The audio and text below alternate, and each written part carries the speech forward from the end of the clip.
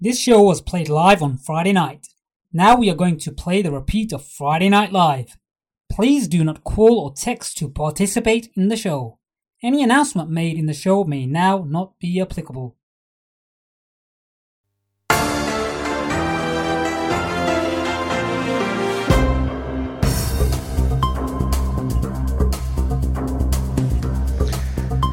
Assalamu alaikum wa rahmatullahi wa barakatuhu, and welcome to Friday Night Live with me, Hafiz Shaban, on this lovely Friday afternoon on the 27th of July, corresponding to the 14th of Zilqa'dah 1439.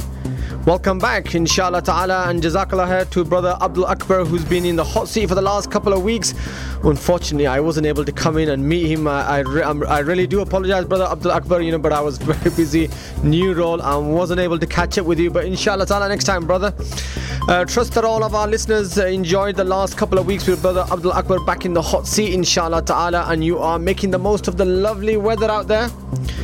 The advice at the moment is to stay out of the heat, but I believe that the weekend forecast is some rain to come our way, so it might be a good and a welcome respite for a lot of you out there, inshallah ta'ala. Anyway, as usual, we're broadcasting live to Luton on 105.1 FM, broadcasting also live to our sister stations up and down the country: Sheffield, Link FM, Peterborough, Salam, and nationally, internationally via the Inspire FM app, and also Facebook live stream, inshallah ta'ala. So those of you that have access to Facebook, and that's most of you, you can watch us live in the studio.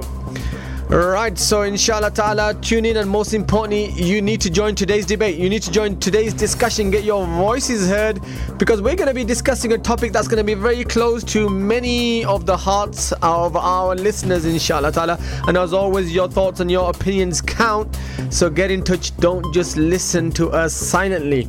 Right, you need to know the numbers if you want to call into the studio: 01582 01582481822, and we really want to hear from some of our listeners out in Luton, in Nottingham, in Sheffield. There's a lot of hysteria out there at the moment. There's a lot of celebrations out there. I've seen a lot of some wild celebrations happening in some of these cities. I want to hear from you. What are you celebrating? 01582481822. SMS, WhatsApp messages 07779 481822, 07779 481822, inshallah ta'ala. That's if you want to send in your SMS and WhatsApp messages on the subjects that we're going to be discussing tonight, inshallah ta'ala. So we got a packed first hour at least, and some other topics to discuss later on in the second hour of the show, inshallah ta'ala. Just a reminder, this is Friday Night Live, and you're with me, your host, Hafiz Shaban. Right, so what's going to be our leading story? Is there another leading story that we could be discussing on Friday Night Live other than Tabdili aayi hai? Tabdili aayi hai, right? Naya Pakistan rok sako to rok lo, right? So those are the naare that you've been hearing over the last couple of days. Tabdili aayi hai. So we're going to be asking, what tabdili aayi hai? What tabdili has really arrived in Pakistan? And of course, we are discussing as our lead story for the first hour, 1 hour special, full hour special, inshallah ta'ala, on Pakistan elections. Imran Khan, whoa.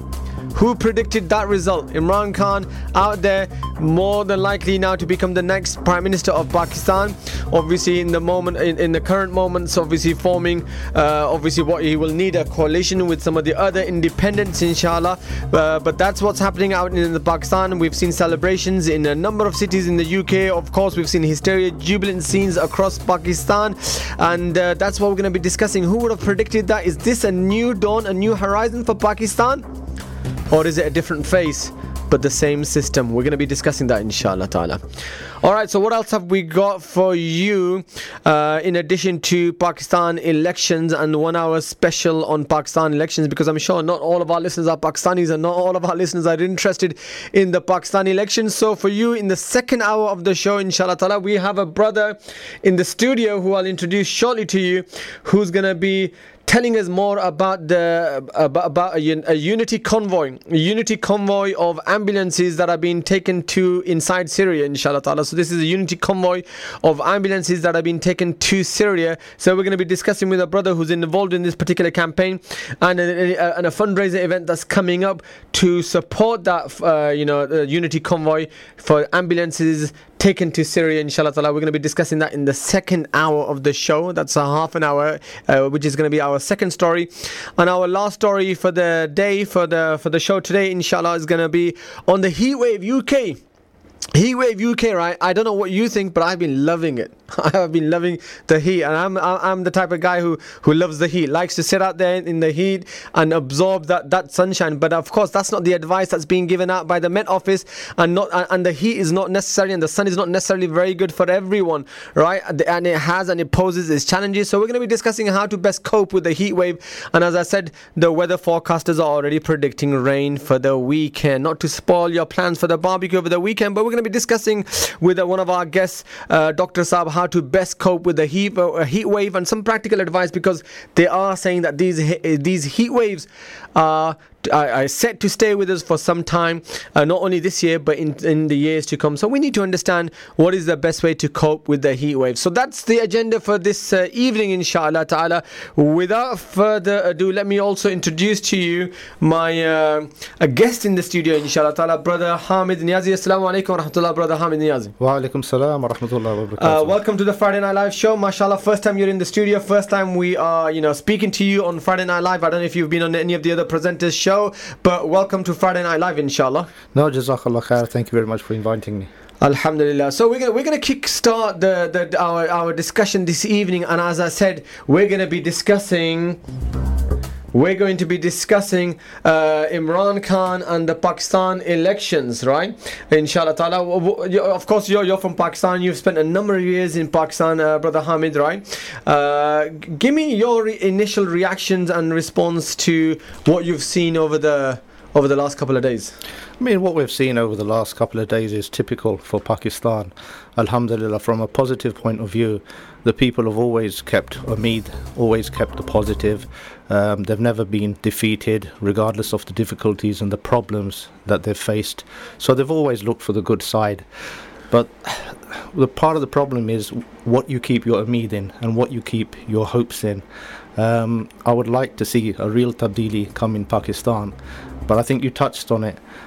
Just a face change isn't really going to hack it in Pakistan. Right, but let's discuss firstly in terms of just the elections.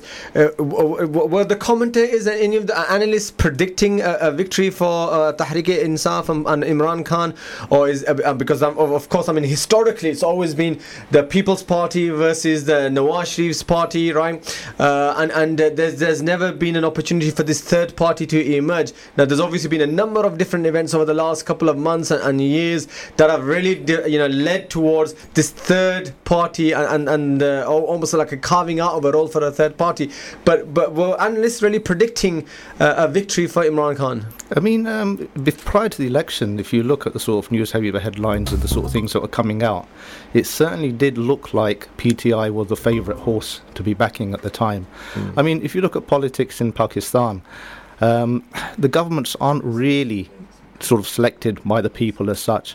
Behind the scenes, there's a lot of horse trading that goes on generally with the army. Basically, if you're in with the army, you got a chance to come inside. So it looked like there were signs that PTI were in favour with the army prior to the election. Yeah. Okay. All right. Okay, that's interesting. All right, we are trying to line up a number of different guests that we are going to inshallah ta'ala be speaking to. We should be speaking to Kamal Haider, Al Jazeera Pakistan, Brother Abu Isra, who's a political analyst, and also one of the journalists, Dr. Sundus Ali Umair. I'm not sure we've been able to get through to them at the moment, but I want to get some views from our listeners, inshallah, with regards to the Pakistan election. So I really want our listeners to dial in 01582 481 to hear your thoughts with regards to the Imran Khan's election victory in Pakistan. But we do have Dr. Sundus Ali on the line. Dr. Sundus, welcome to Friday Night Live. Thank you very much. I hope I've pronounced your name correctly.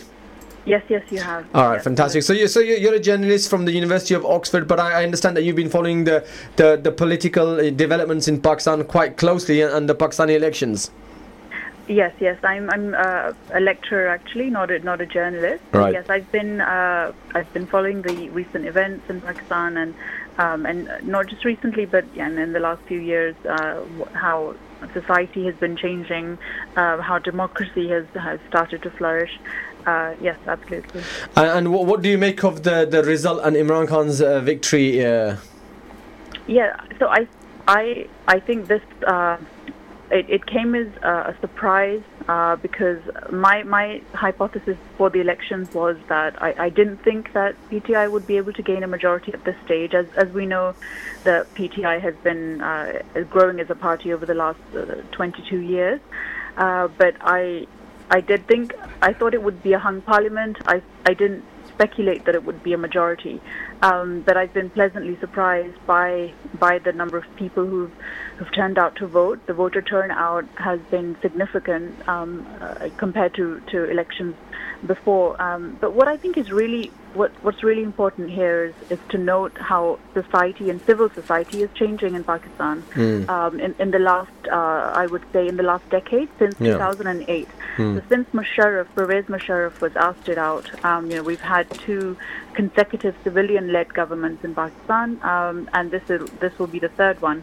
But what's going on behind these civilian-led governments is that society and people are awakening politically, their consciousness, who they want to be ruled by. The media has become more investigative. There have been public protests and demonstrations by legal professionals. So I think what's really important for us to focus on is it's very easy to say that the army is involved or have those speculations, but I think we have to notice that society is changing and people are voting.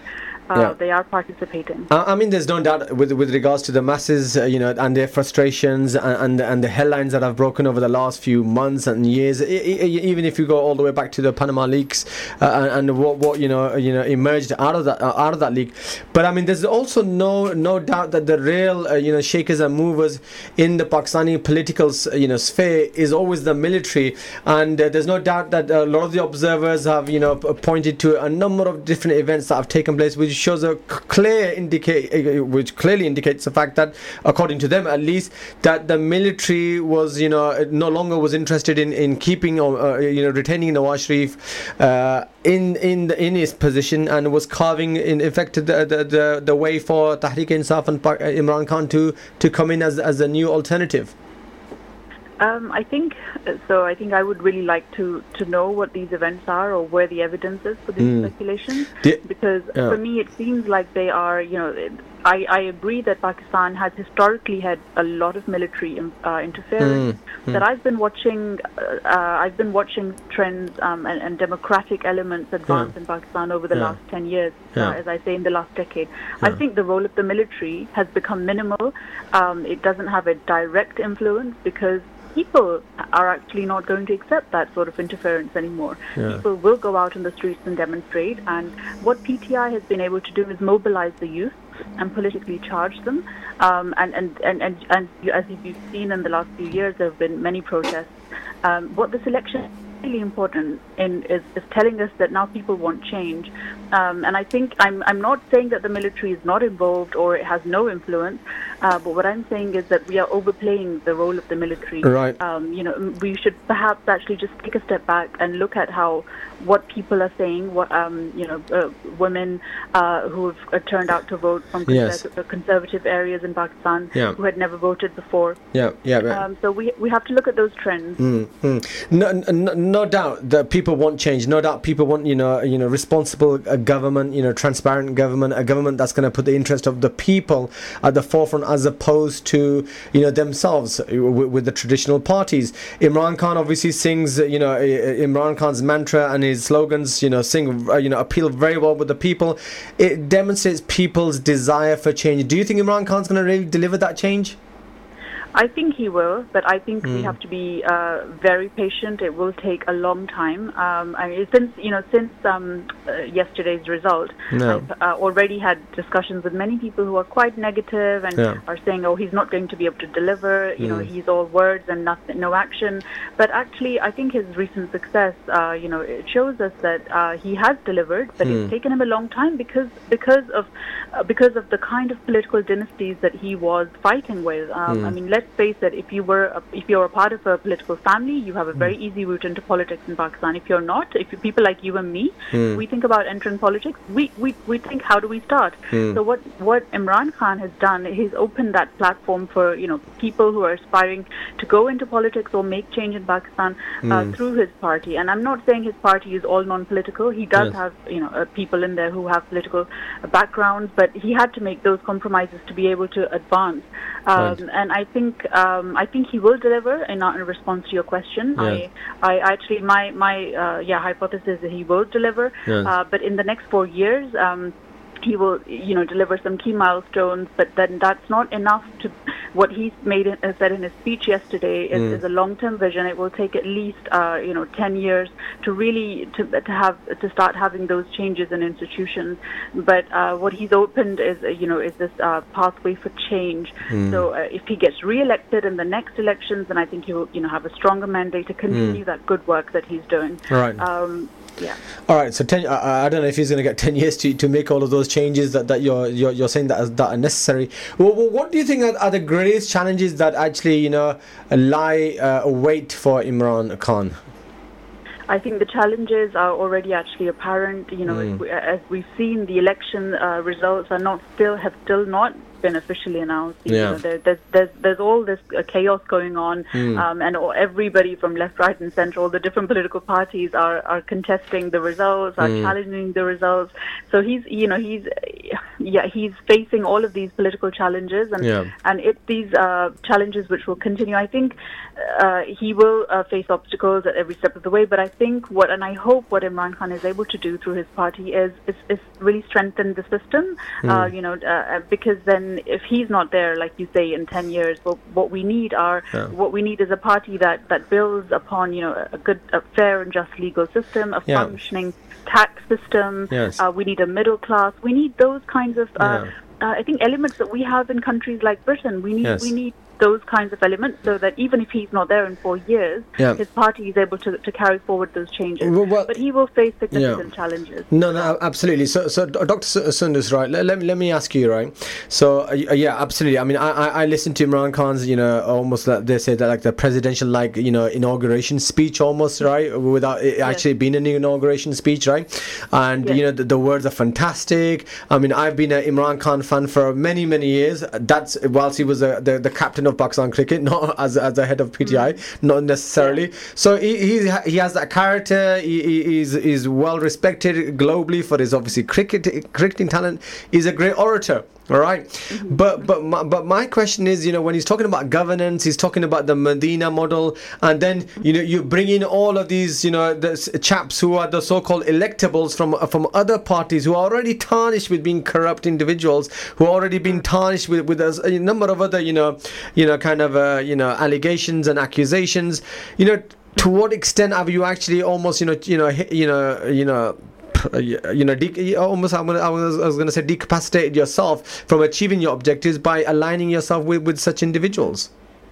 Yes, you're absolutely right. But as you also noticed, he said in his speech that we will start accountability from us. And I think, this is an interesting element. I do want to see him, challenging those people who are corrupt, even within his own party. He cannot continue with them. I mean, what he's saying is very pure at heart. And what he's saying is, that I will not even live in the PM house, because he's following that. Actually, if we look to Western philosophy and we read books about what great leaders are, they are people who go out amongst crowds and listen to what they have to say. If we read books on what is justice, in the political theory, we see he's really like bringing forward some of those theories in what he's saying. But he's not citing the Western politicians as his prototype and as his example, right? He's citing the Medina model. So he's saying, I mean, if you take the Western politicians as a yardstick, they are living in those great house, Chequer and Downing Streets and the great presidential palaces, right? So he's citing the Medina model, which is obviously the model for the state for the poor, equal, everyone's equal before the legislature, strong institutions, equality for all, and jobs, looking after the what does he say, the gharib tabqa, of Pakistan. that's what he's resonating with, and he's using that Medina model. But I get almost the feeling that the Medina model will be applied in the social element of Pakistan, but when it comes to the political aspect and the economic aspect, and when it comes to the foreign policy, then we're going to continue with almost the existing apparatus, but maybe try to get a better deal. I think he mentioned China, for example. Yeah. He mentioned how they and he's mentioned he hasn't mentioned specific countries, but what he's saying is that we want an equal society where we don't have this kind of rich and the poor, and so I think he's looking at welfare societies like England, where he has spent a number of years. He's inspired by these different political systems. What I also really found commendable is that he wants to improve international relations with the world, so we don't think of America or India as our enemy. We get into constructive talks. He wants to uplift that relationship with international relations. Our international relations. He wants to boost the economy. So I think what I want to say in response to what you were saying before is that he's great with words, great orator, very charismatic, but he has delivered when he on very big, of course cricket was a separate, that's not politics, but then let's look at the hospital, let's look at the university.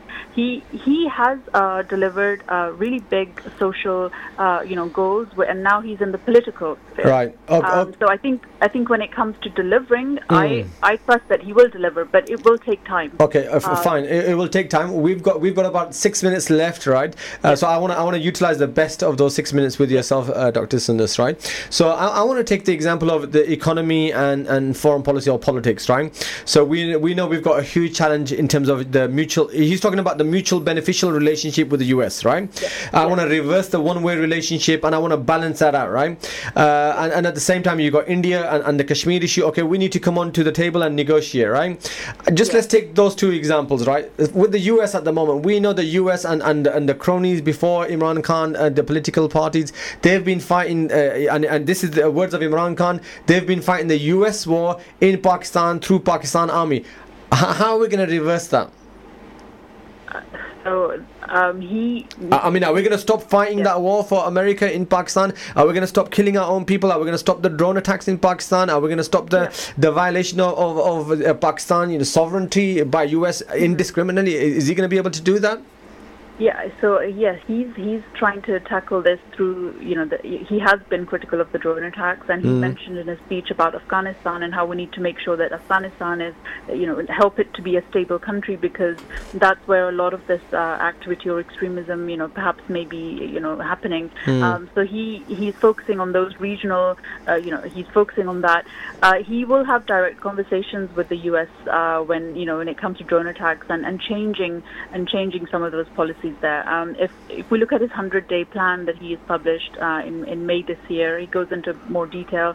With Kashmir, I think I was so relieved to listen. I was having a conversation with a few colleagues the other day, and we were talking about Kashmir issue, and I was saying we need a leader who will get into constructive talks. I really hope he can somehow change what the current situation or the status quo with Kashmir, even if it means initiating some sort of discussion, a constructive discussion. It will not be resolved in overnight. No, absolutely. But have you seen the rhetoric that's coming out of India with regards to Imran Khan's victory? They have not taken very positively the victory of Imran Khan. They obviously prefer Nawaz Sharif. Yes, they do, because Nawaz Sharif carried the status quo. Nawaz Sharif was politically corrupt. Imran Khan is not. Imran Khan has been, the Indian media has really come down hard on him. And Reham Khan's book, they've been giving her a lot of spotlight, and giving her attention. But that's all is separate. It's not related to his political cause and his credibility. People have voted for him despite all of that. So I think the media will not favor him, and the media, we know, can have its own perspective. It can be a lens. If we look at the German media, for example, they're saying, that the army is involved and so on. Yes. But I think what we have to really focus on here, I say again and again, is that people did want this change, and Imran Khan will, he will be facing these sorts of issues. But I think he has the courage and the strength and the perseverance and the gut to really fight it through. God willing, I think if he's 65 years old, and I think in the next 4 years, he still, mashallah, looks very young, huh? Yeah, I think we'll have a, we can be proud. We've got the best-looking prime minister in Pakistan. Is that what you're going to say? I'm very excited. A lot of people are saying that. A lot of people are saying he's better than Justin Trudeau. I think at least we will have somebody on the international stage who can represent the current generation and what they think. Like I just think that Nawaz Sharif and Zardari and Musharraf, they just feel like a generation who don't relate. Who can't speak on that international platform. Yes, I mean everything that Imran Khan said in his speech yesterday is so current, it's so fresh, and it's taking our country in the right direction. Right, Dr. Sundus, it's been fantastic speaking to you. A great 25 minutes. I haven't even realized 25 minutes have gone by. So we're about to go into a commercial break. Great insight from you with regards to Pakistan and what's happening in Pakistan. Fantastic. Thank you very much for your time, and we hope that we can actually speak to you again in the near future. Yes, absolutely. I would be delighted to speak to you again. Thank you very much. Thank you very much, Dr. Sundus. Thank you. Yes. Right, listeners, that was Dr. Sundus Ali from Oxford University, and as she correctly pointed out, I was actually surprised when I was reading that she was a journalist at Oxford University. I thought, what's a journalist doing at Oxford University? Of course, she's a lecturer and not a journalist. So much for my program notes.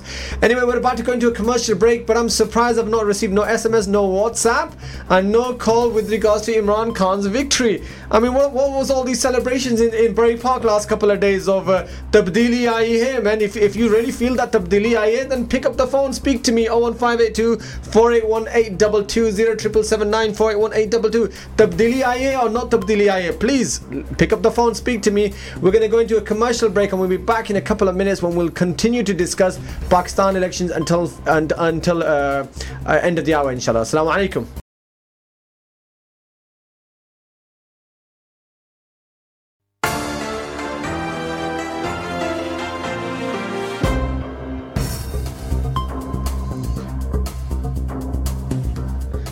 Assalamu alaikum wa rahmatullahi wa barakatuh. Welcome back to Friday Night Live with me, Hafiz Shaban, on Inspire FM 105.1 FM. We are discussing Tabdili Aayi Hai. Right, so we're discussing Tabdili Aayi Hai. We're discussing Imran Khan election victory, Tehreek-e-Insaf election victory. That's what we're discussing. 01582 481822 to call into the studio and speak to us directly here in the studio. 07779 481822 for your SMS and for your WhatsApp messages, inshallah ta'ala. Get them in. To all of our listeners in Luton, Nottingham, Sheffield, Peterborough, surrounding areas, nationally, internationally, via our app. Call in, get your thoughts and your sentiments with regards to Imran Khan's victory over to us. And one person who has already messaged in is Brother Kashif.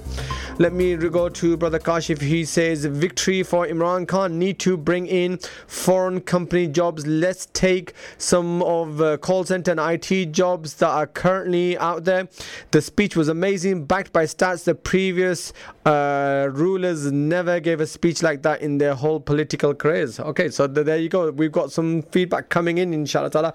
I do want to play some parts and some clips of Imran Khan's speech and get your thoughts on what Imran Khan's been saying.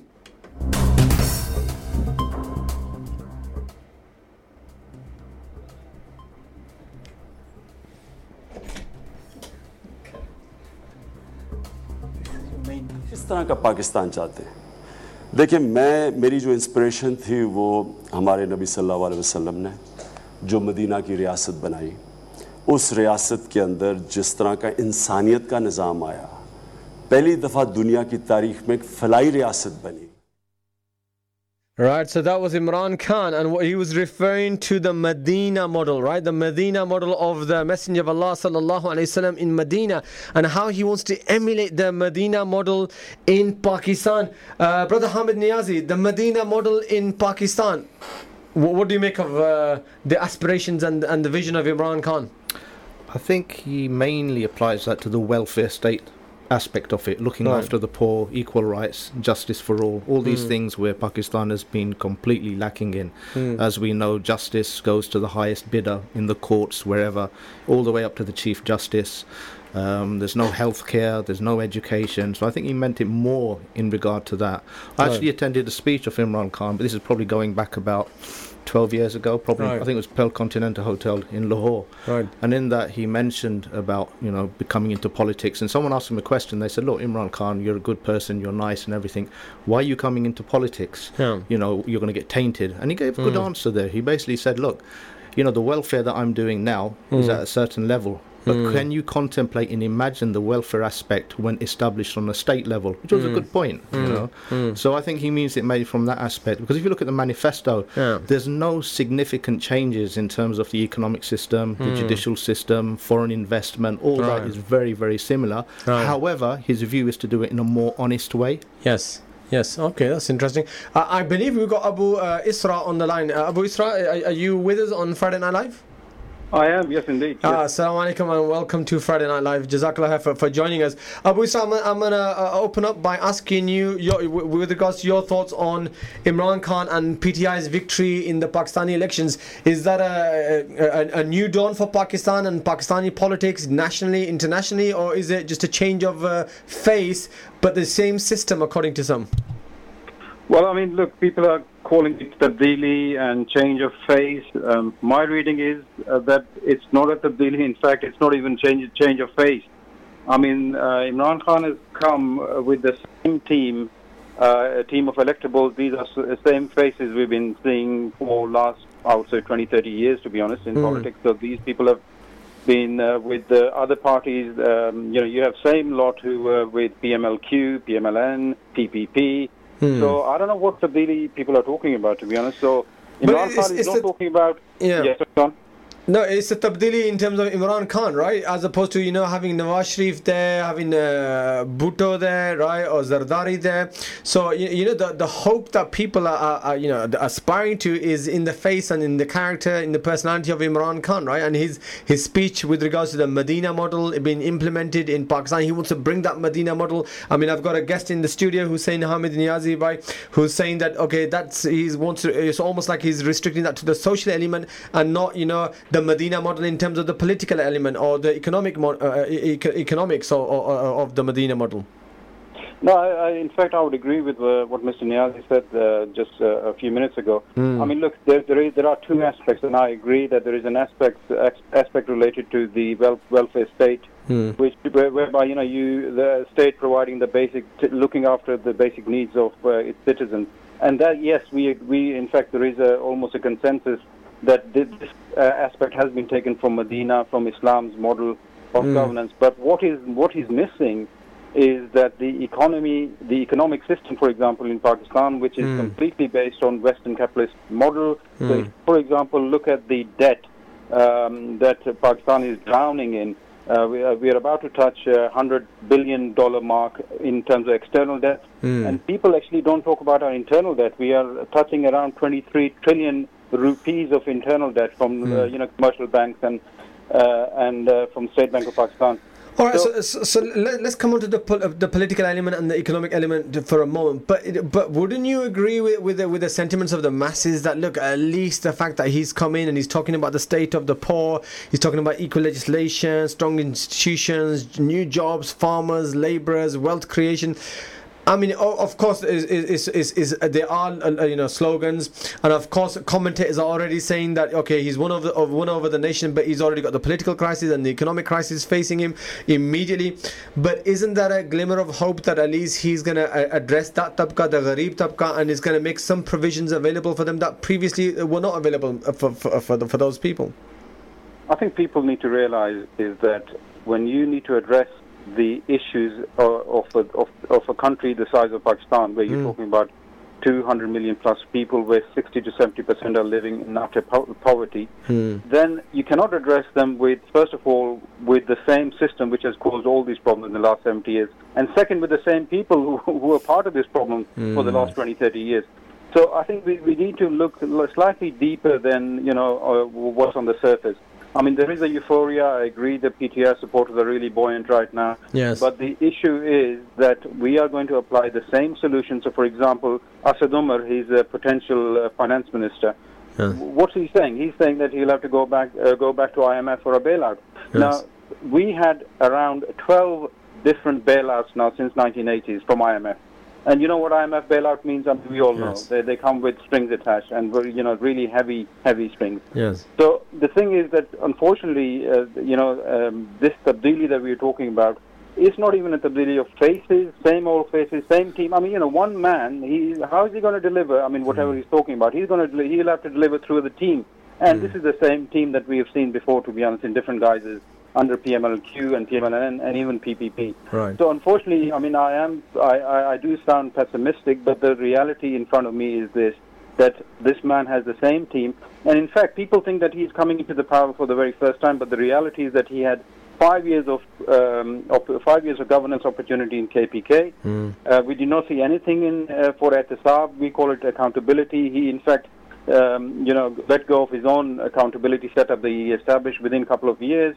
The debt in the province of KPK sort of has risen to unbelievable levels. Right. So to be honest, this is his track record. Right. So I don't know. I mean, I don't know why people are talking about this stability and this euphoria that we are witnessing right now. Right. There is nothing under the surface. I want to dig into some of those points that you're making a bit deeper. I've just received a message to say that it's raining outside, and you're definitely dampening my kind of euphoria and the euphoria that a lot of people who are listening to the show are probably feeling that there's going to be a change in Pakistan, and you're saying there's no change, it's the same faces, and there's not much change, if there's any change at all, right? But I mean, okay, we have an economic crisis, right? And Imran, one thing when I was listening to Imran Khan's speech that struck me, right, is that we've got a huge economic crisis, we've got a huge debt. He's talking about trade deficit. He's talking about, with jobs, okay. But at the same time, in terms of solutions, he's talking about, expat investment. He's talking about raising taxes and getting people to pay taxes and by reassuring them of strong governance. That's not going to fill that hole, is it? And then going back to the IMF and World back again, we're just tying ourselves exactly with the same, noose, right, or loose, right? So I can't see any. I can't see any changes in terms of the economics of Pakistan, and I can't understand why he's not perhaps looking at the Medina model from a wider perspective and looking at, okay, how did Rasulullah sallallahu alaihi wasallam, I mean, when he went to Medina, it's interesting actually, because they were they had no material assets to their name, they had no liquid assets to their name, but yet they were able to build a very strong entity in Medina. So why is he not referring to the Medina model for the economy of Pakistan? I think my personal view would be that the understanding people carry in Pakistani politics of what Medina model is or what Nizam-e-Mustafa is. So, for example, we know that in 1977, when there was a movement against Mr. Bhutto at that time, it was the movement called Nizam-e-Mustafa. So people have, this tells us that people have Islamic emotions. Generally, public want, and hence leaderships in different guises, they do come up and they have to mention Islam. So Imran Khan is talking about Medina. Previously, people are talking about Islamic Republic of Pakistan or Nizam-e-Mustafa. But unfortunately, the ideological understanding of what Islam is, to be honest, that is missing. So it is almost all rhetorical, just slogans and mentioning Islam here and then to sort of serve the political purpose of keeping public or people on your side. Because if you openly come out and say that, look, we are going to stick to the current economic system that we have in Pakistan, which is like commercial banks and IMF, World Bank, Asian Development and Paris Club, for example, we are going to just stick to this particular way of managing the economy, indirect taxes on people. I mean, and which is all, to be honest, not from Islam, if you think about it. It's not from Medina model, to be honest. For example, I'll give you one quick example. Based on Medina model, which we also going to call it Khilafat model, for example, people cannot be taxed indirectly. I mean, you cannot have indirect taxes. Islam just simply cannot, it does not allow indirect taxes. What do you mean by indirect taxes? Do you mean, for example, I was speaking with someone earlier and I was saying, well, if I was to translate Imran Khan's, vision or at least some aspect of it, next time I go to Pakistan and I top up my Jazz mobile, when I put 500 rupees on that mobile, I should get 500 rupee credit. I shouldn't get 350 because 150 is just been taxed off, siphoned off. Is that what you mean? Exactly. This is exactly what I mean. So, for example, No, I mean, that's a good example, but anything you buy in Pakistan, any service or goods or product, you get taxed on it. So, for example, if I, as an average wage earner in Pakistan with 50,000 rupees, my monthly income, my monthly salary, first of all, I get directly taxed from my salary. So government takes 15-20% direct from my... And then whenever I go buy something, even a loaf of bread, I'm getting GST, which is called general sales tax. General sales tax, and I'm paying same general sales tax, and it's similar to VAT in UK, for example. It's a very similar tax. So I'm paying, as a 50,000 rupees monthly income person, is paying the same general sales tax as a trillionaire in rupees in Pakistan, Zardari, and these others are paying. And Imran Khan himself is a rich fellow, you know. So he has not promised any changes in, for example, indirect taxation or any Islamic taxation. But let me ask you, Abu Isra, right? I understand that you're not an economist, right, by profession, right? But how would you, what would you propose as an alternative? All right, so he's talking about taxation, he's talking about expats investing, reinvesting, he's talking about building strong governance so that in itself attracts foreign investment. He's talking about stable government, a transparent government, which of course will attract outside investment in the country and help stabilize some of those institutions. But you're saying that's not enough. What would be an alternative to those? Alternative will have to be a radically different solution altogether. We'll have to come out of this paradigm that we're looking at within where we're looking at the solution. So, for example, the debt issue is not just a Pakistan issue. I mean, if you look at the developed economies, you know what the UK national debt is? It's over £2 trillion. US national debt, $21 trillion. Yes. So the thing is that as long as we are sticking with this current global capitalist order, and we will look for solutions within this order. As Muslims, of course, we had a Medina model. The true Medina model tells us that we cannot be part of this international capitalist global order. So we need to. There has to be a paradigm shift. And for that, we need to explain it to Mr. Khan. And I had a discussion with Imran Khan in Lahore a few years ago. Right. And I was quite I was quite disappointed, to be honest, when he mentioned that the British capitalist system, British democratic system, is the model for Pakistan. So, okay. So there is a rhetoric for Medina model, but unfortunately there is no understanding of what. I think fair enough. Okay, I want to turn your attention, Abu Isra, right, to India, right? So we've got a challenging neighbor. We've got a neighbor with aspirations, economic aspirations, world aspirations, financial aspirations, political aspirations, right? And then we've got we need to have some relationships with India at the same time, and then we've got this very sticky situation with Kashmir, and we've seen what's been happening with Kashmir over the last months, if not years, right? At the moment, Imran Khan's talking about coming to the table, negotiations in terms of Kashmir. What do you think with regards to the direction that Imran Khan might take with regards to Kashmir? Do you think it's going to be an issue that he's going to be able to resolve, put a credible solution on the table, or do you think it's just going to be one of like another Palestine which just continues for years? Well, I mean, look, I just mentioned Asad Umar being his finance minister. He's the foreign minister who's going to be. It's the same Mr. Shah Mahmood Qureshi.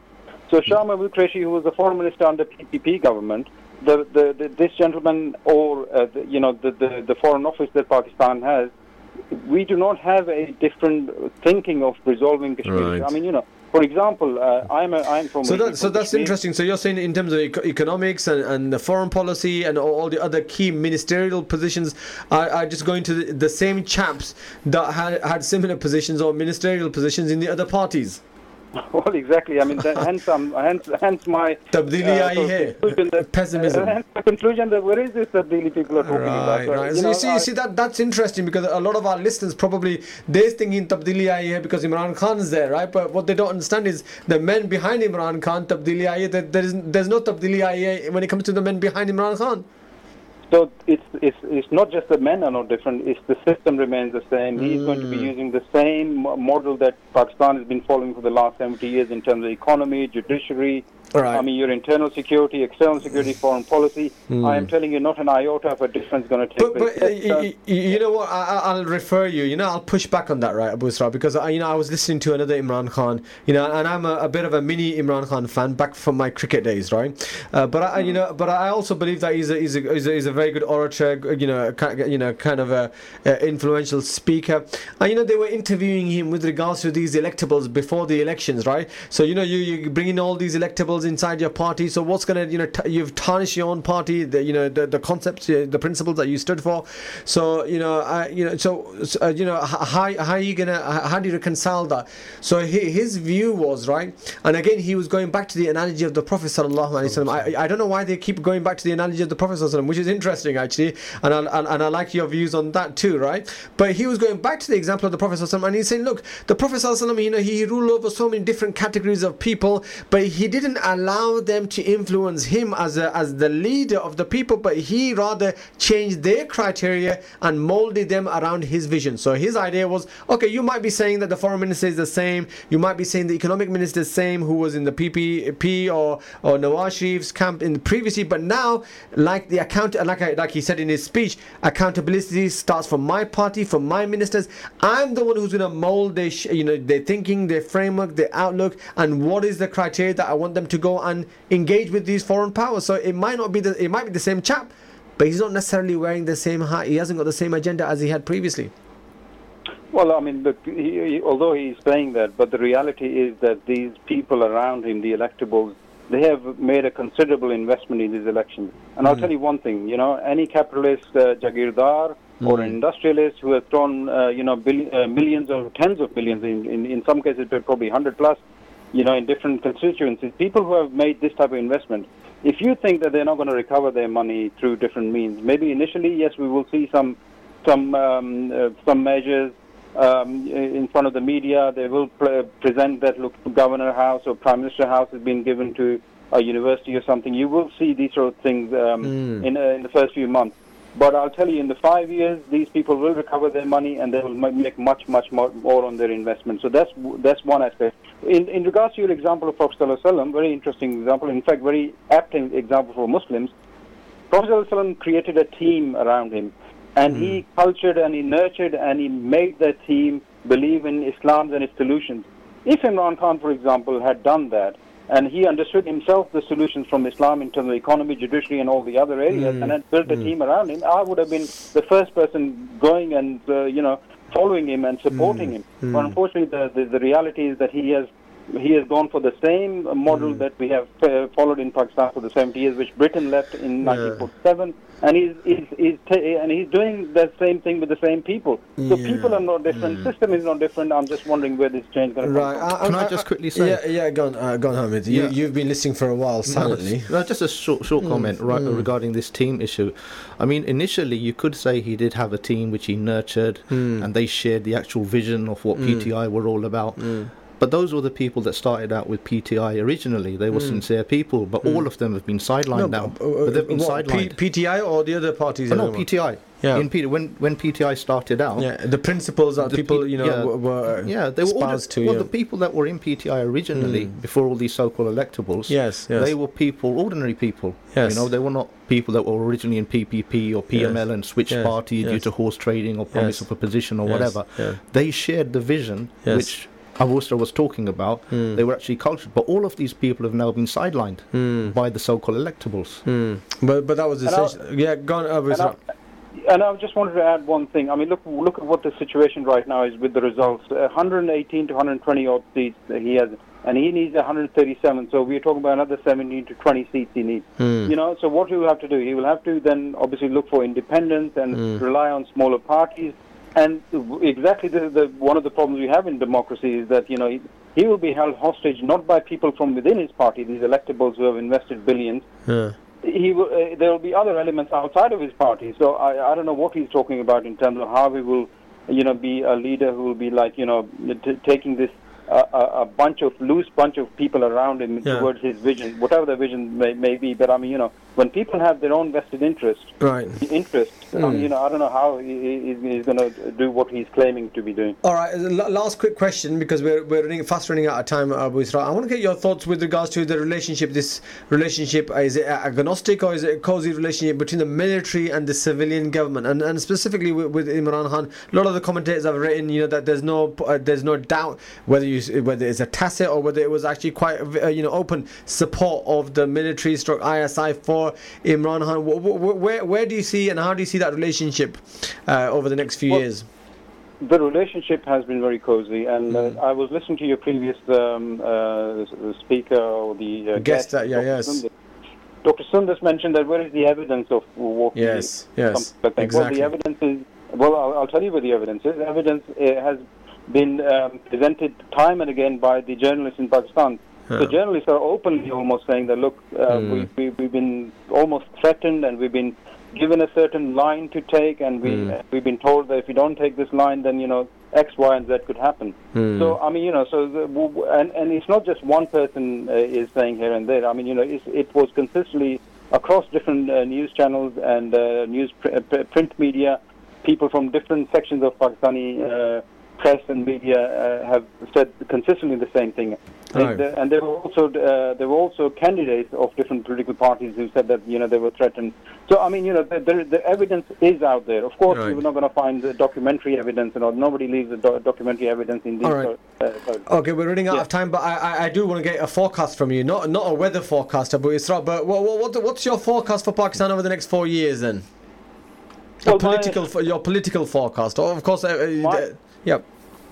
Yeah, my forecast is that the establishment would support Mr. Khan, and they would want him to sort of complete his 5-year term. But in terms of any meaningful changes, there will be superficial changes. You will see a few things happening here and there. But I mean, in terms of anything meaningful, unfortunately, no. But let me ask you, Abu Isra. Okay, CNG crisis, load shedding, electricity problem, Chini prices, and all of these other day-to-day problems that we see. Do you, this is where a lot of the people who are listening, they're gonna say that, look, we feel that Imran Khan's gonna make a change in these aspects. Do you feel that these issues will finally, these issues which really should be no issues or no issue items really for any any country, any progressive country. Do you really think that we're going to put a nail on we're going to put a hammer on the nail on these particular issues? I would have said that if Asad Umar, his potential finance minister, had not said that he's about to go to IMF for a bailout. When IMF bails you out, you know for sure what's going to happen. Inflation is going to go up, prices are going to go up, tax is going to go up. They're going to suck the blood out of poor people to pay the interest payments on IMF loans and all that. So unfortunately, no. I don't see any hope in on that note, Abu Isra, thank you very much for joining us once again on Friday Night Live, and inshallah we'll be in touch soon for another episode sometime in the near future. Jazakallah khair. Jazakallah, thank you very much. Okay, that was Brother Abu Isra, a political commentator and an analyst on Pakistan affairs, an alternative perspective to Imran Khan's victory. We are about to go into a commercial break. Just a reminder, you are with me, Hafiz Shaban, on the Friday Night Live, where we've been discussing the Pakistani elections and Imran Khan's victory. We're going to go into a commercial break. We'll be back in a couple of minutes. Don't go away.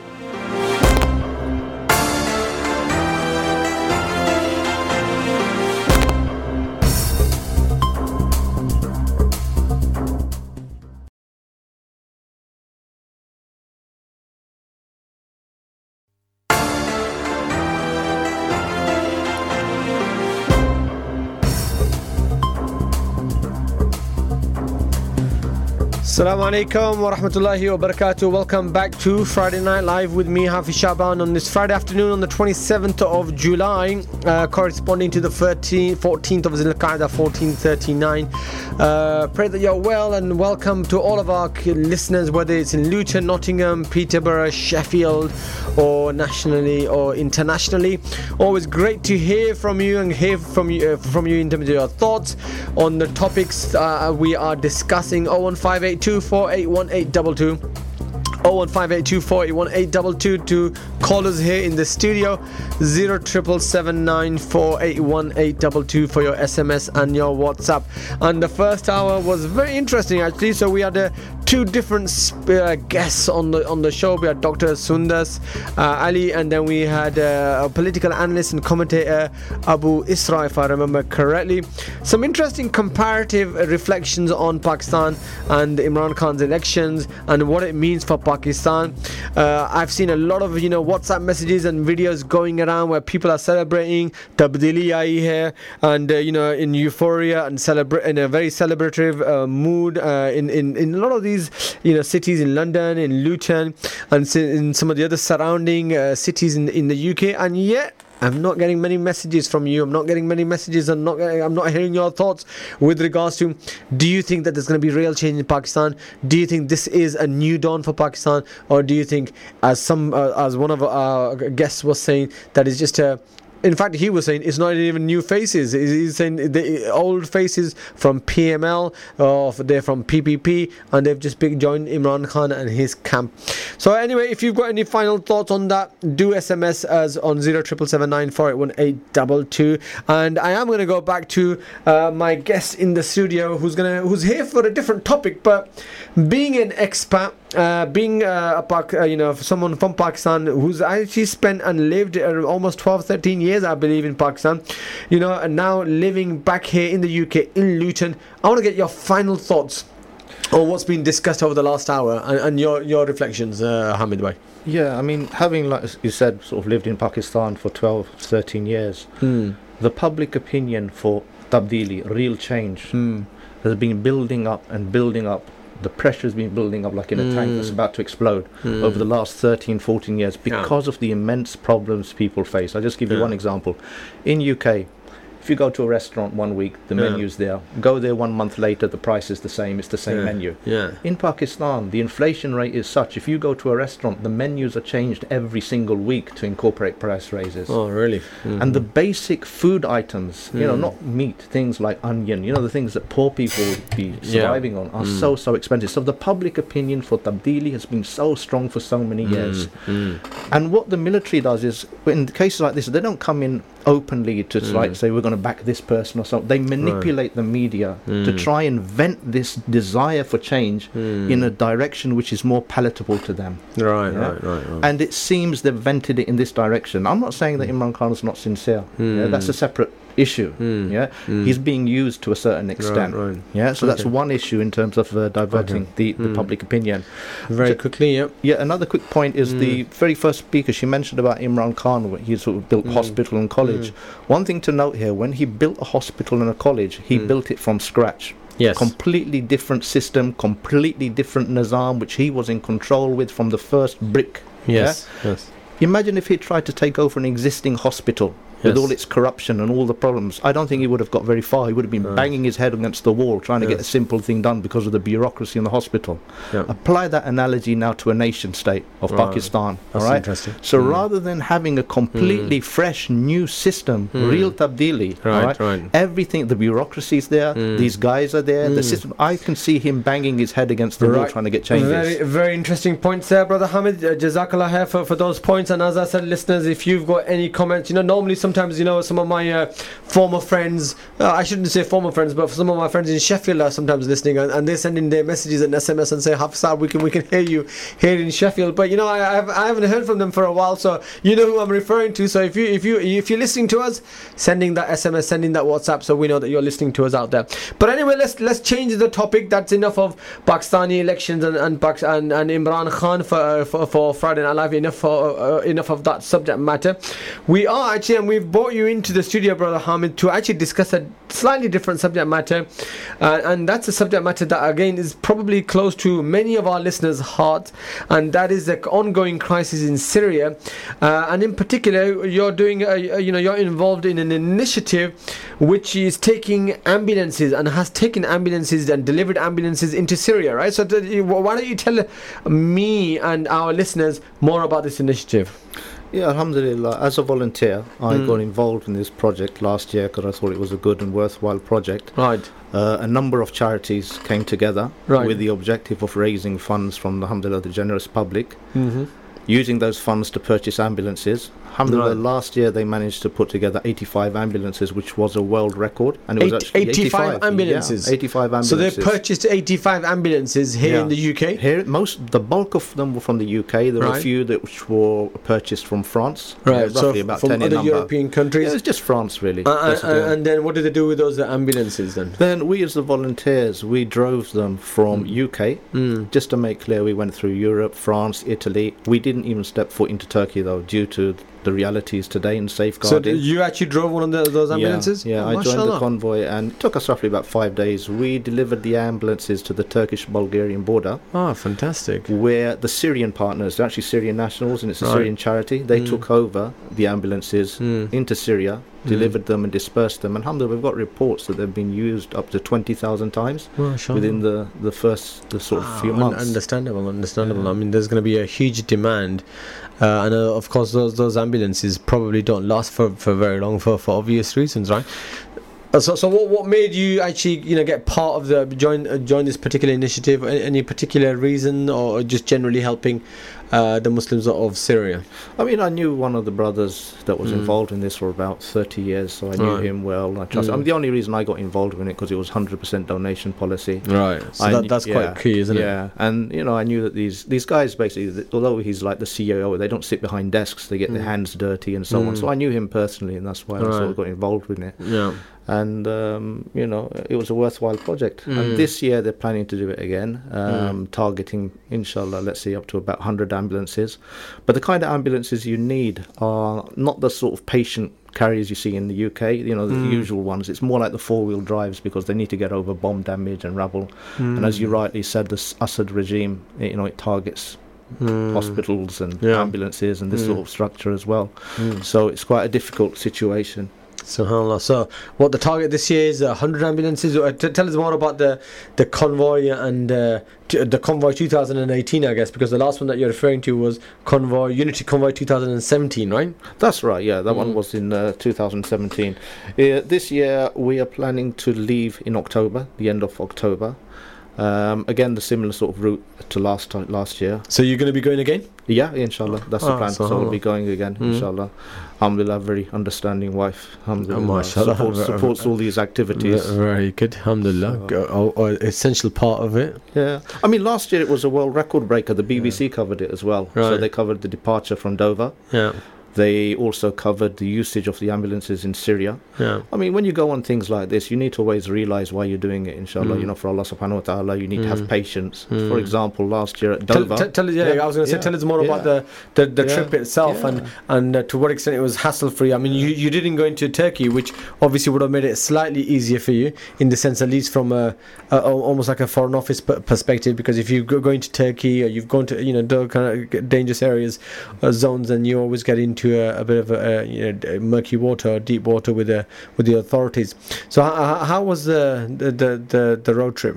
Hassle free, trouble free, or? Well, it's like Hajj. You need to have patience everywhere and remember why you're doing it. So, for example, at Dover, I got there at 1:30 in the morning, Right. and I didn't board a ferry till 10 o'clock in the morning. So I was there for roughly about 8.5 hours In the ambulance. in the ambulance in the queue in Dover. Yeah. We got to France, and our contingent were all right in France, but other guys got stopped every so often and so forth. Of course, that's it's going to be a bit of a strange one where It's a they're bit of a seeing strange, 85 ambulances driving and they're thinking, where are you boys heading, right? But to be honest, you know what? The Greeks were really good. Yeah. I mean, if you look at economic problem, the Greeks are in a much greater economic problem than the French and the Italians. All these roads in these countries, they have tolls on. So we had to pay tolls for these ambulances in France and Italy. Got to Greece, and the Greeks said, look, it's a noble cause. We support it. All our roads are open for you. They didn't charge us a single toll at all. Man, that's I incredible. wasn't expecting that. Wow. Yeah. So really, they were really, really encouraging. But just an important point. I mean, that's why, again, these charities involved in this, they're quite sensible. They want to do this again and again.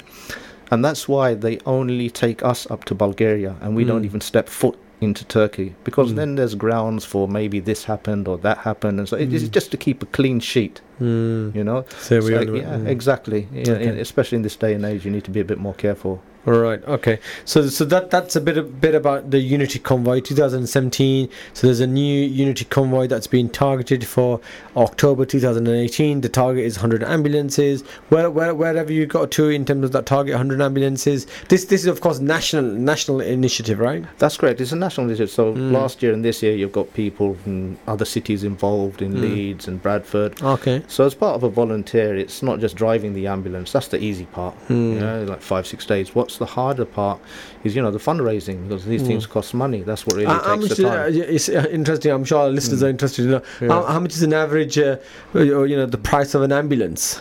These ambulances that they're targeting, the 4-wheel drive ones, the total cost which they're budgeting, I think they're over budgeting a little bit. This includes the cost of the ambulance, the petrol, ferry, tolls, you know, the cost to get it into Syria. Plus they've allotted roughly about £500 to go towards hospital construction in Syria. So they've targeted between 10 to 12k per ambulance. All right. Okay. So that's what they're looking at in terms of cost there. So easily you need over 100 grand for these ambulances, right? That's to right, make absolutely. the target of 100 ambulances for October. All right. So how is that target coming along? Are we on track? Are you on track to achieve that target? You're optimistic, inshallah ta'ala. Still a few months to go. How's the campaigning coming along? Alhamdulillah, the Ummah is very generous. Yeah, I mean, the campaign started a bit late. It didn't start. It started in the last few days of Ramadan, and obviously during Ramadan, the Ummah's a bit more drained. So alhamdulillah, it's coming along. Yeah, fundraising is due to end at the end of August to give the buying team a chance to actually provision these vehicles. Right. And they'll buy some they can get from France, and they've also got some guy who can actually convert 4-wheel drives into ambulances. Oh, really? Wow. And it's important in the logbook it says ambulance, because if it doesn't say ambulance, Erbakan will not let it in. And he will not let it into Syria. So it's got to say ambulance in the logbook. Right, wow. Okay, interesting.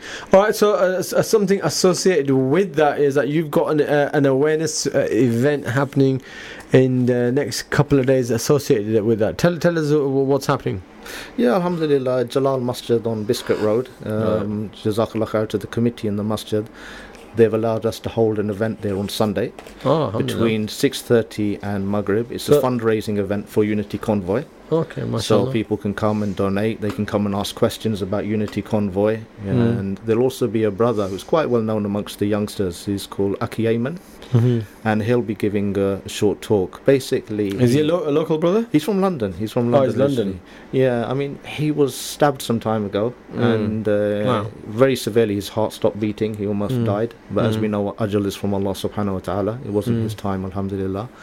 And he'll talk about that sort of gang culture, the stabbings that are going on, and how he came to Islam, and these sort of topics, which are important for the youth today, because we know what's happening on the streets these days. There's too much infighting amongst the youth, and they're fighting over, you know, trivial issues and things that they shouldn't be fighting about.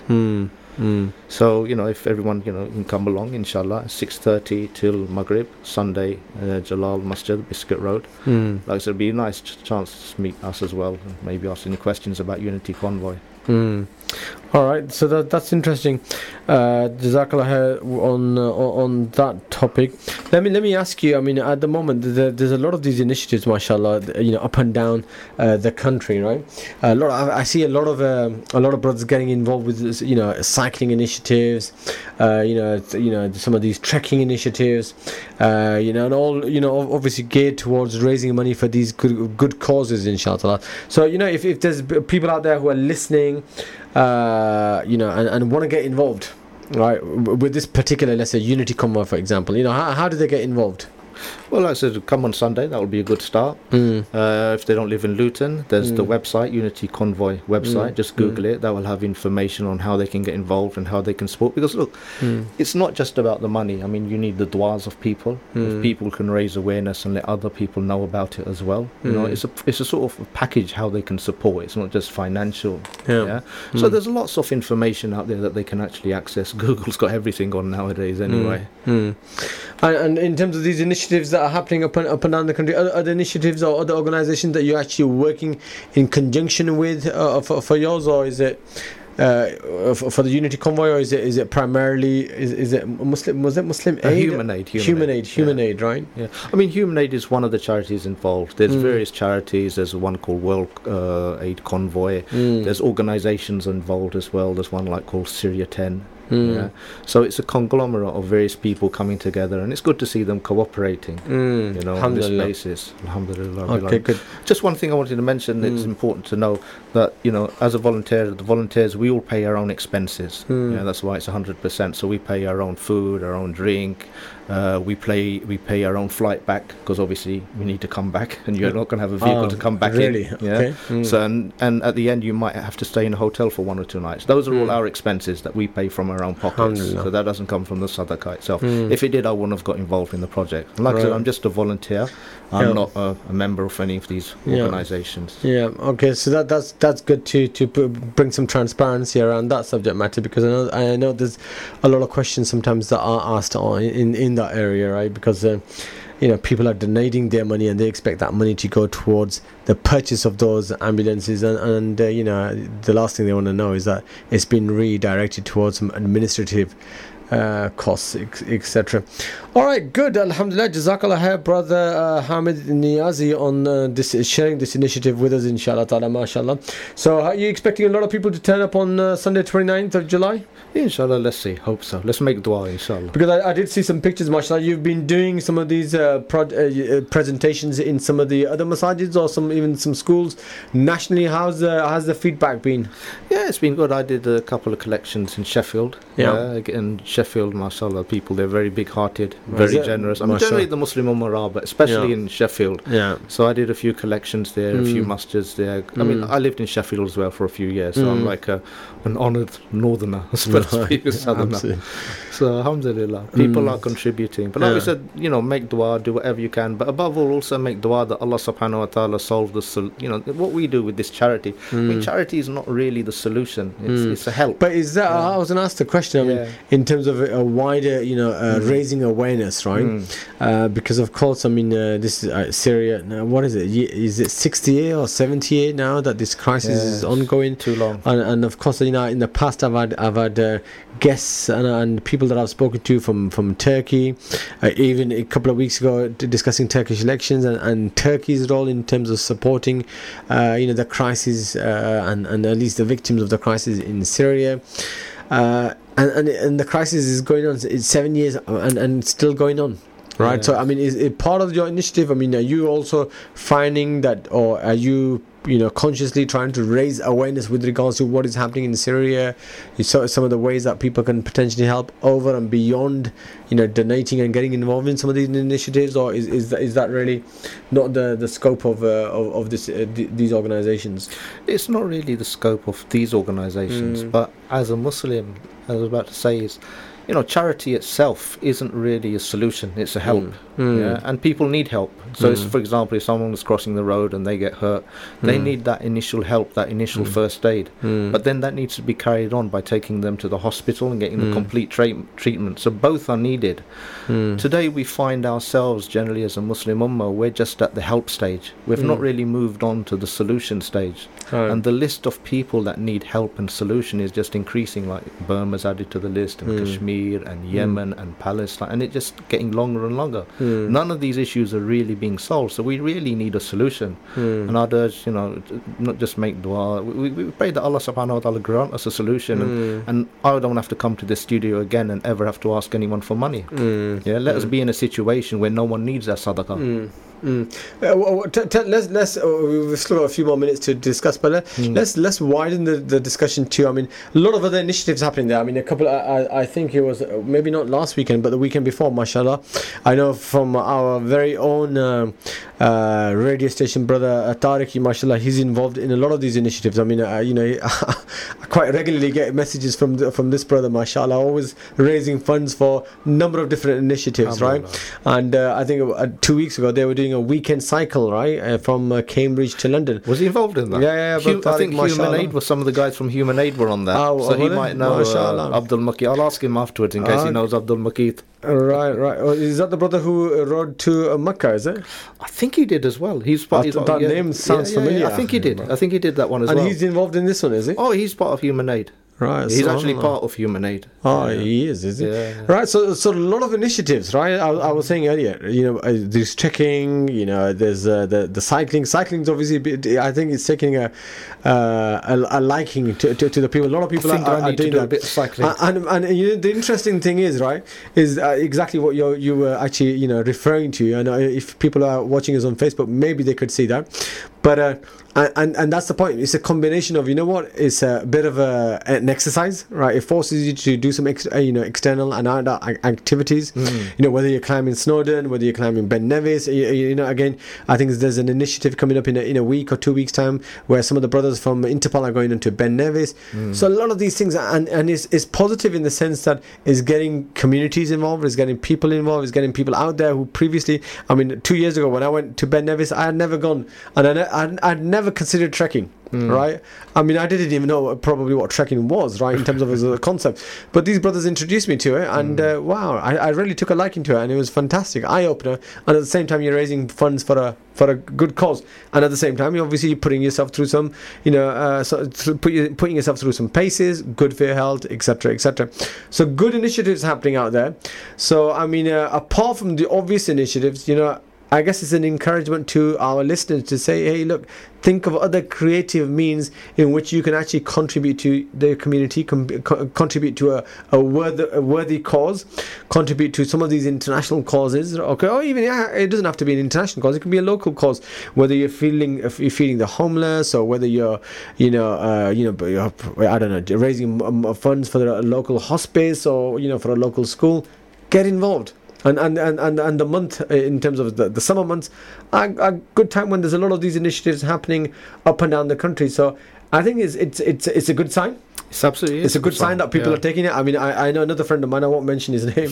He's not into cycling at all, right? And recently, we sometimes share the commute into the city for work, right? So recently, he's been sharing photographs. He also went with Brother Tariq. He was also involved in the cycling, right? So subhanAllah, people who have never actually done cycling, and some of these activities are suddenly picking up those activities, getting involved. Obviously, then subsequent to that, then actually turning that into a hobby, turning that into a routine in their own lives, and then at the same time saving, helping the ummah globally, inshallah ta'ala. Any other ideas, any other things that that's happening out there worthy of sharing with our listeners? Because our listeners, the idea is to actually inspire them, right? To give them some thoughts, give them some things to actually think about. And allow that to actually sow the seeds in their minds, right, and then let them let other thoughts and ideas flourish from that. Everyone's got to look at their own situation. So, for example, someone might have time. Yeah. Someone else might have money. Yeah. Someone might have a skill. So everyone's got to look at themselves and see what they can use and put forward. So alhamdulillah, I've got time, I've got understanding wife, so I can put time towards this project, go on the convoy itself. Yes. Another brother, he might not have that luxury of being able to give time. He might be able to do something else. Some brother might be able to cycle and really good at it. So what you're good at, use it, because Allah subhanahu wa ta'ala gave you that skill. Allah subhanahu wa ta'ala gave you that talent. So use that in a way which will please him, and you'll gain a reward for it. And all these things that you've mentioned, alhamdulillah rabbil alameen, it shows the big heart of the ummah and the generosity. Like Rasulullah sallallahu alaihi wasallam, he described us as one body, and any part of the body feels pain, the rest of the body reacts with that, and that's what we're seeing. But inshallah, I pray that we move past just this kind of reaction and towards a different kind of reaction as well, more towards solution as well. But alhamdulillah, it's a very good sign within the ummah. No, absolutely, no doubt about that, inshallah ta'ala. So there you go, listeners. If you are listening today to Friday Night Live, inshallah ta'ala, take some inspiration from this. Take some inspiration from some of these initiatives. Unity Convoy, mashallah, target 100 ambulances to be taken to Syria in October 2018. Get involved, with some of these initiatives.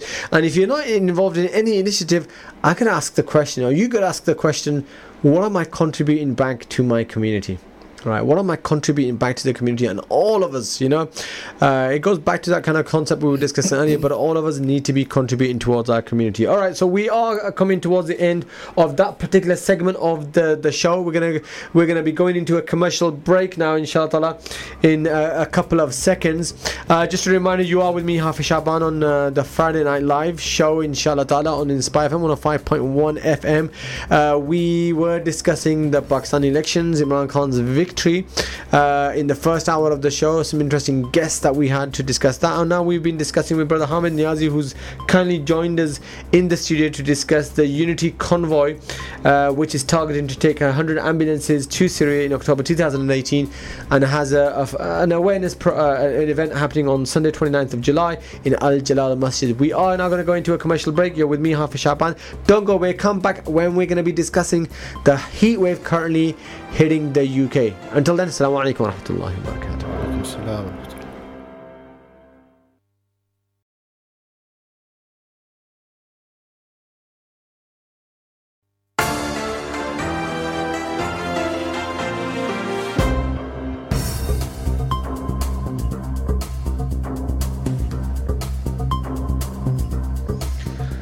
Assalamu alaikum wa rahmatullahi wa barakatuh, and welcome back to Friday Night Live with me, Hafiz Shaban, on live on Inspire FM 105.1 FM. Also broadcasting live to our sister stations nationally in Sheffield, on Link FM in Peterborough, Salam FM, and nationally, internationally via our Inspire FM app.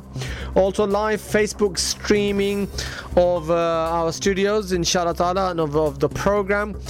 You can listen to us via the app, via the Facebook streaming, or indeed from any of the sister stations broadcasting Friday Night Live, as always, every Friday from 6 p.m. to 8 p.m. Do call in, do send in your SMS and your WhatsApp messages. It was always great to hear from our listeners, inshallah ta'ala, and get your thoughts. Any thoughts with regards to Imran Khan and Imran Khan's victory in the recent elections? Still taking a couple of days before it becomes formalized.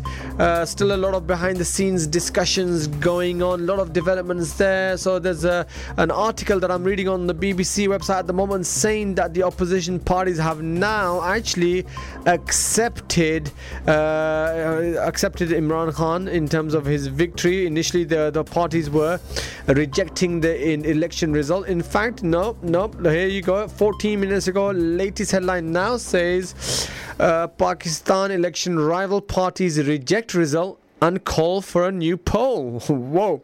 So here we okay, so this was, if I remember correctly, there was a meeting that was being called for Friday. So this must be the result of that meeting, where party leaders included PML and leader Shahbaz Sharif, Maulana Fazlur Rahman, and a number of other politicians who have got together, and they are now saying that they are rejecting the result and they're calling for a new poll. It's almost like the people in the UK calling for a second referendum. I don't feel that it's going to happen, whatever the aspirations of some of those political individuals may be, inshallah ta'ala. But anyway, that was what we were discussing in the first hour of the show, and that was an interesting discussion. We've then been discussing the Unity Convoy, mashallah, and Brother Hamid Niazi has been in the studio with us, where he's been sharing, mashallah, this Unity Convoy and their target and their aspiration to send 100 ambulances to Syria in October 2018. Previously, last year, 2017, they were able to successfully send over, was it 80 or 85 ambulances, mashallah. So fantastic initiative there, and they are having an event in Luton on Sunday 29th of July, 6:30 p.m. at the Al Jalal Masjid, inshallah ta'ala. Right, so that's what we've been discussing up until now. Now we're going to actually move on to a final topic, which for me is an interesting topic, and thank God, that we've finally had plenty of sunshine in the UK, right? So it also actually seems like not everyone is I don't know if the word is too happy with a lot of sunshine, but excessive sunshine, and obviously the heat wave, as is currently being characterized or categorized as, is not necessarily it has its dangers. Let me put it in that way. It has its dangers, and we need to be a bit careful. But what would I be able to tell you about that? Not much, unfortunately. I'm not an expert in that area. I love going out in the heat, because obviously it suits me as an individual. But mashallah, we do have in the studio Dr. Tahir Saab, mashallah, local local GP who's going to shed a bit of light on that, give us some expert advice, mashallah. You know, I'm not the expert in this particular field. So let me welcome into the studio Dr. Tahir, mashallah. Welcome to Friday Night Live. Assalamu alaikum, brother. Thank you. Walaikum salam, brother. Walaikum salam. Mashallah, how are you? Okay? Yeah, alhamdulillah. Very hot. Just finished work, coming to the radio straight away. Oh, fantastic. And alhamdulillah, we just had a little bit of cool temperature outside, just a little bit of rain I saw on my car. It was nice. Yeah, exactly, because I'm still getting my SMS alerts and WhatsApp alerts, and someone just messaged me saying it's raining outside, and I thought, no, it can't it's unbelievable, because the Met Office had sent amber warnings this week, and it was very, very hot, to be honest, until 4 or 5 o'clock when I went to evening session of work. After 3 o'clock it was so hot, so I had at least 5 glasses of water, and didn't have a chance to go outside until just now came out of the message. So cool breezing wind and some drops on my car. That was a blessing. Right. Okay, alhamdulillah. All right, so we're going to be discussing everything heat related and the heat wave, and we're going to be giving some practical guidelines and guidance to our community, right? So let's discuss that. And as I said at the beginning, I mean, I love the heat, right? I love sunshine, absolutely. But not this heat, do you? Yeah, warmth is nice. I tell you what I don't like, right? And that's when I'm going to work in the city and then I'm on that tube. Oh my lord, right? That is the most uncomfortable journey I've had to have for a very long time. But apart from that, since April, almost in Ramadan, since then we've had this fantastic spell of lovely weather, and they're telling me that these heat waves are to become part of the character of everyday life. Do you know the problem is in this country we are not used to face warmth more than maybe a week or so. And this has been the extended, very, very warm weather, and this is the beginning of some kind of changes in the climate.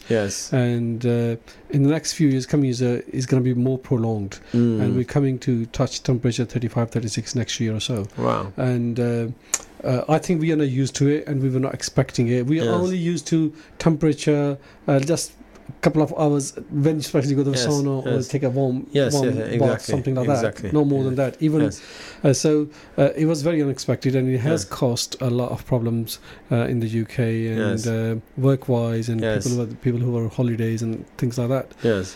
But luckily, Met Office had been very proactive and giving us warnings, and people have been taking precautions. Okay, so let's just start discussing and delving into it in a bit more detail, right?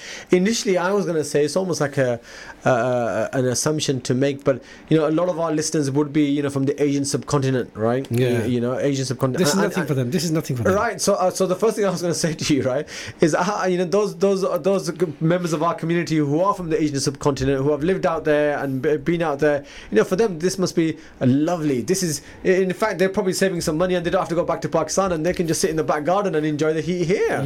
Many people, they liked it, but to be honest,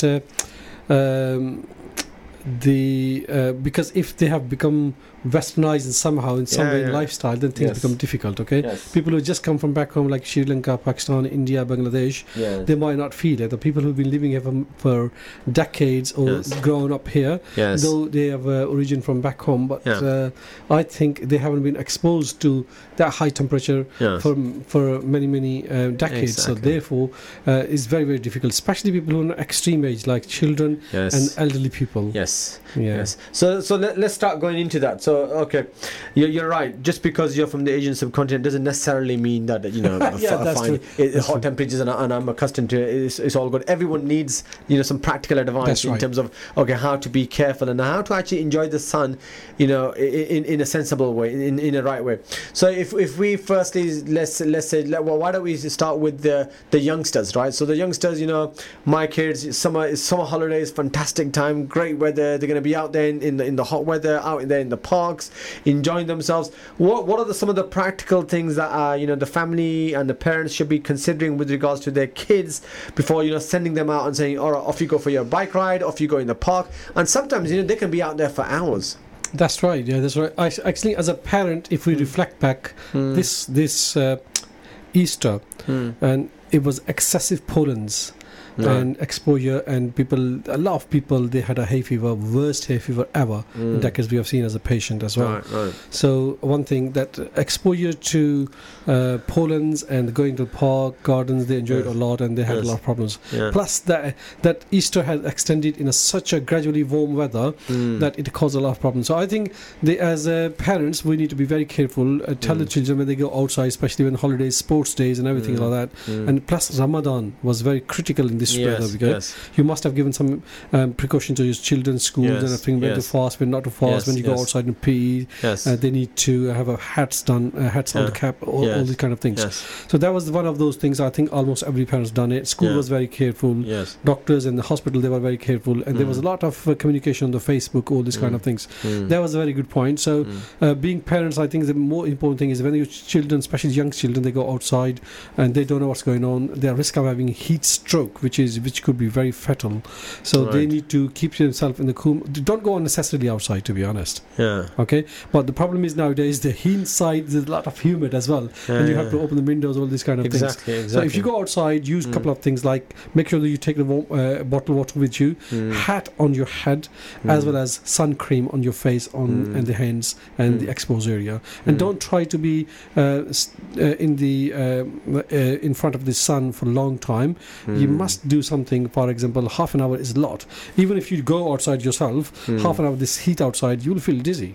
And children are children, they don't know until something happens, then they fall and things like that. A lot of accidents, they do happen. Dr. Tahir, so there you go, listeners, some practical advice for our parents and for those with children. Let's be a bit more careful with our children. Make sure we've got plenty of fluids, plenty of water when we're going out with our children. Let's make sure caps, make sure we've got some sun cream, and make sure I was doing, they're not out there for too long of a period, right? What I was doing every day in the morning when I was going to work, my son was getting ready. I said, "Where's your water bottle?" Yes. "And where's your hat?" Yes. I even asked him to use the black goggles when come out from school. Okay, where's sunglasses, these things? Sunglasses. So most of the time he would forget either hat or the water. Exactly. Well, that's why they're kids, right? Well, you as a parent, you need to insist. You need to keep reminding them. Yeah. Also, I kind of trying to get my kids to get those shades on, right? But some of them they don't like to wear shades. They're not used to it. I find it very strange, right? Yeah. But is that a health benefit, or is it good in terms of general protection from the eyes from the sun? I think they're very good when they go outside and there's a lot of sun outside, and it helps you protect your eyes. Plus, also hay fever when there is there, and it will protect your eyes as in that case as well. So I think they're quite good, and the children, they like it. It's like not babies. I think in the little children you can tell them, use them like I'm using it, okay, but. When they grow a little 6, 7, they play, no, I don't like it, because other children do like it. So try to put them now and then, especially when you take them outside. Yes. All right, so alhamdulillah, so there's some good advice there. And what about who are the other kind of vulnerable categories of people when it comes to the heat? People of extreme age, as I said, elderly people who are immobile, staying at home, or they have to go outside. Especially I feel sorry for the people who are not privileged, who have to work on the roads, the building sites, and they have to make their monies. And we need to think about those people as well. Okay, and also people who they run the shops, especially on the streets and markets. And these are vulnerable people, like elderly people staying at home in nursing home, care homes. Your parents, grandparents are home, and they are sick. For example, someone has got diabetes, someone's got kidney problems, they are dehydrated, someone has got urine problems, they have got so many diabetes, all these kind of problems. They are at risk of dehydration, heat exhaustion, and heat stroke if they go outside. So we need to be very, very careful about those individuals. Right. So the general advice is, be careful. General advice is plenty of liquid. General advice is, get that fresh air. Not too much exposure to the heat and to the sun, I guess, right? As far as possible. Don't go outside unnecessarily. That's what I've been telling you. Because if yesterday I went outside and the roads were nearly empty in the afternoon, nearly empty, that was a good sign. because it was so hot yesterday. Yeah. And don't go outside unnecessarily, especially on the sports, on the gardens and the parks. And especially don't take your children and the elderly parents. You can open the windows at home, stay at home when the temperatures cool down after 3, 4, 5, 6 o'clock. 5, 6 o'clock. Then you can go outside if you can do. But if you want to, if you have to, then you have to. But otherwise, try to avoid it unnecessarily because it's going to cause problems. Yeah, excellent. But there's nothing to be scared of. Yeah. It's just the lifestyle you have to adjust. You need to think. You need to see how things are changing worldwide, especially in the UK perspectives. Inside they're humid. You go to the garden, that's fine. Open the windows. But make sure that you drink loads of water. If you've been drinking 2 liters a day, you must make sure that you drink at least 3.5 liters a day. Wow, that's normal. Right. Because you sweat a lot. There's a lot of even inside. No, this is very luxury. This is air conditioning. Yeah, but in my surgery, in my home, I work. There's no air conditioning, so you have to drink loads of water. Thank God. Obviously, thank God the Inspire team management. They've given us all these provisions of AC studios, mashallah, so we can sit here comfortably and discuss. Right. They predicted it. That was good. Alhamdulillah. Yeah. Go on, brother Hamid. Just a quick question. I mean, a lot of our youngsters, they tend to replace water with fizzy drinks and things like that. What's your advice on things like these drinks? Fizzy drinks not, but juices you can take. I think the best thing is the water, but fizzy drinks they cannot replace the water. However, as long as you can drink about 3 liters of everything, including juices, water. If they have to drink, I don't think they can drink liters of fizzy drinks, but try to avoid it because that will make you more thirsty and dehydrated. Just simple water, make a habit of simple water or non-sugary fluids. Yes. And juices, Yeah, non-sugary fluids and juices. I don't know if that concept actually exists, right? It seems like everything has sugar in it, right? There's nothing. Even when they say no sugar in it, there's actually sugar in it. Except water. So stick to what Allah Subhanahu wa Taala has blessed you naturally with, right? And that's your water and your milk and how blessed we are in this country that there's no water shortage. Right? Absolutely. Think about those countries with the water shortage. People have to wait when the water comes out in the tap, and they have to fight for the water. Absolutely. And they have to be very, very careful. So, alhamdulillah, in this country, we should be grateful to Allah Ta'ala on each or every foodstuff. Absolutely. Plus the quality of the water there is alhamdulillah. very we are very good. We are very, very grateful to Allah Ta'ala. I'm guilty, right? And I'm one of those people who don't drink much water. I'm trying to build that into my routine. I mean, it's a bit of a contradiction, right? Because I love the heat, I love the sun, I love to be out there, and at the same time, I don't drink much water. Right, so I mean, of course, I'm trying to bring that into my, kind of a daily routine, right? But if there's other people out there who are not drinking much water, what are the kind of risks associated with that? I'll tell you, if you don't drink water, you're not giving yourself favor. That's full stop. Okay. You are making yourself dehydrated. Okay, and you are more prone to infections. Right. You're more prone to developing dehydration, more prone to developing kidney stones, which could be very, very painful, end up in the hospital department. It could be costly. Costly health-wise as well as your work-wise. Right. So if you make a habit of drinking water every day, I'm so impressed with so many people, my patients, my colleagues, they bring a lot of big bottles. Yeah, exactly. Okay, that's the trend now. Even at work, people have got these big bottles of water at the desk, and you keep sipping away. I've seen so many people. They have the alarm on their mobile phone every half an hour. Are you serious? Coming up. I'm not joking. I'm so impressed. Wow. And I feel sometimes I feel jealous of them because they just don't have you drink water. Wow. So they drink it. Okay. For example, if they miss at least a couple of times, that's not at least 10 times coming up. So at least they will be drinking. So water is in front of you on the table. You just make a habit of just taking sips of water. Yeah, I was going to say as long as they've also got alarms for Fajr namaz too. But I was going to just different because I'm talking about different individuals. I'm just joking. Funny you say that. I was just about to say what I find helps me because when you sleep, you lose a lot of water in your sleep. Yes. So I find drinking a glass at Fajr time, especially, and then when I wake up again afterwards, early in the morning, it helps me a lot.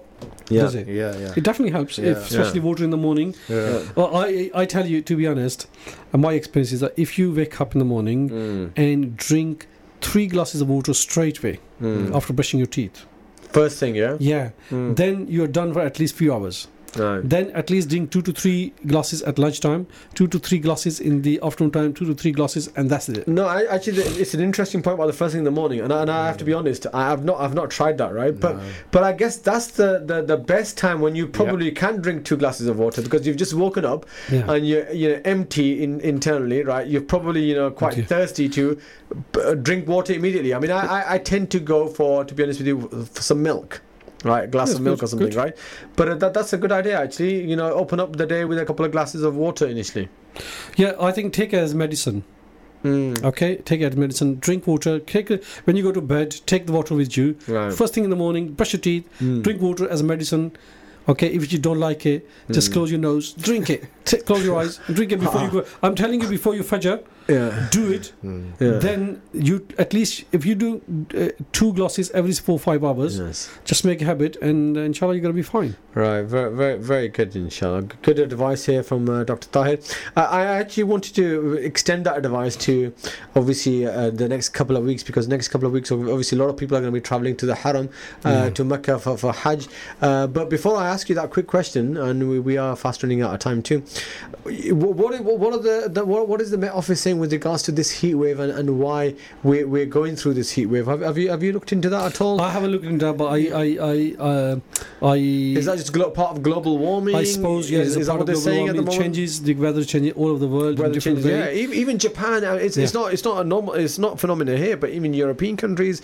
Look what's been happening in Greece. Japan. I mean, the fatalities in terms of Japan from heat waves. Some areas there are floods. Some areas there are floods, and we are facing, because we never faced so much heat. Yeah, and we are not used to it. So we're seeing at a global level eco changes, right, to the systems, and the reason is that we are the main culprit for this. We are human beings. Yes, absolutely. We are breaking the eco layers. Yes, and a lot of cultivation is going outside, and a lot of things are coming up. Industrialization is carried out, and that is the main cause of this global change. No, absolutely. Because what I'm saying is people don't see the immediate tangible results, right? So because they don't see that, then they don't realize the significance of it. But now we are beginning to see the tangible results. And absolutely right. Because in the heat waves, in the extreme weather conditions, right?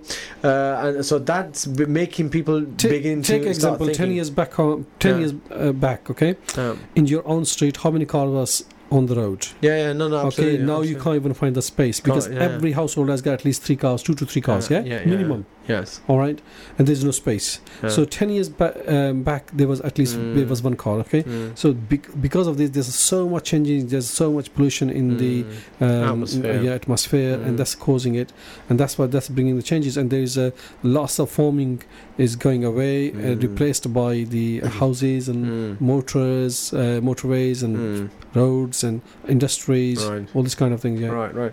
All right. So, Dr. Tahir, I'm going to make the most of you. So that since we've got your expertise for the next 6 minutes, inshallah. So why don't we make the most of it, and why don't we extend some of this advice, right, and your professional experiences for those who are intending to travel for Hajj, right? So you're going from your 35s and your 36s to your 45s and your 46s out there, right? And a lot of it is going to be open air exposure, at least over the days of the Hajj, right? Why don't you give us some general health tips and some of the tips that you've given with regards to the extreme heat and the sun for those who are intending to travel for Hajj? What are those kind of essential items very important for people need to understand? Allah Ta'ala will not welcome you unless you're fully prepared. All right, and it's not very nice you going to see Allah Ta'ala and Allah Ta'ala's home, and you go and get sick straight away. Exactly. That means you were not prepared, and that's a kind of not unexpected things, and you should not be with that. Okay, and as you moving from UK from 34, 32 to 45, 46, you should expect there's a lot of heat. You need to drink loads of water. I know, alhamdulillah, there will be a lot of zamzam there. Okay, you need to drink as much as possible. Keep yourself cool. Clothes should be not very tight, and you should, I think most of the people, they should use umbrella. If you see 20 years, 25 years back, a lot of Haji will coming with umbrellas, big, nice, warm umbrellas. If you don't have it, take this with you. Take the black shades with you, and you enjoy your ibadah, enjoy your worships, whatever you want to do there, enjoy your journeys. And you should expect, because a lot of sweating, a lot of exhaustion there. On top of that, if you are sick, if you have got any medical problems, and you are more prone to getting sick, and you will not be able to complete your ibadah. Okay, so please make sure that you got all the vaccinations done, and you are prepared well for this. Take all your medicines with you, and your clothes, your umbrellas, your shades, and you when you go there, drink loads of water. Abi Zamzam is the best for you. And if you can, try to avoid it, because you going there, and Arafat and everywhere you're going to go there, there's going to be sun exposure. Some people can tolerate it, some people won't. Take hats with you, please. Okay, try to stay inside as far as you can do, because even Saudi Arabia's the baseline temperature is 50.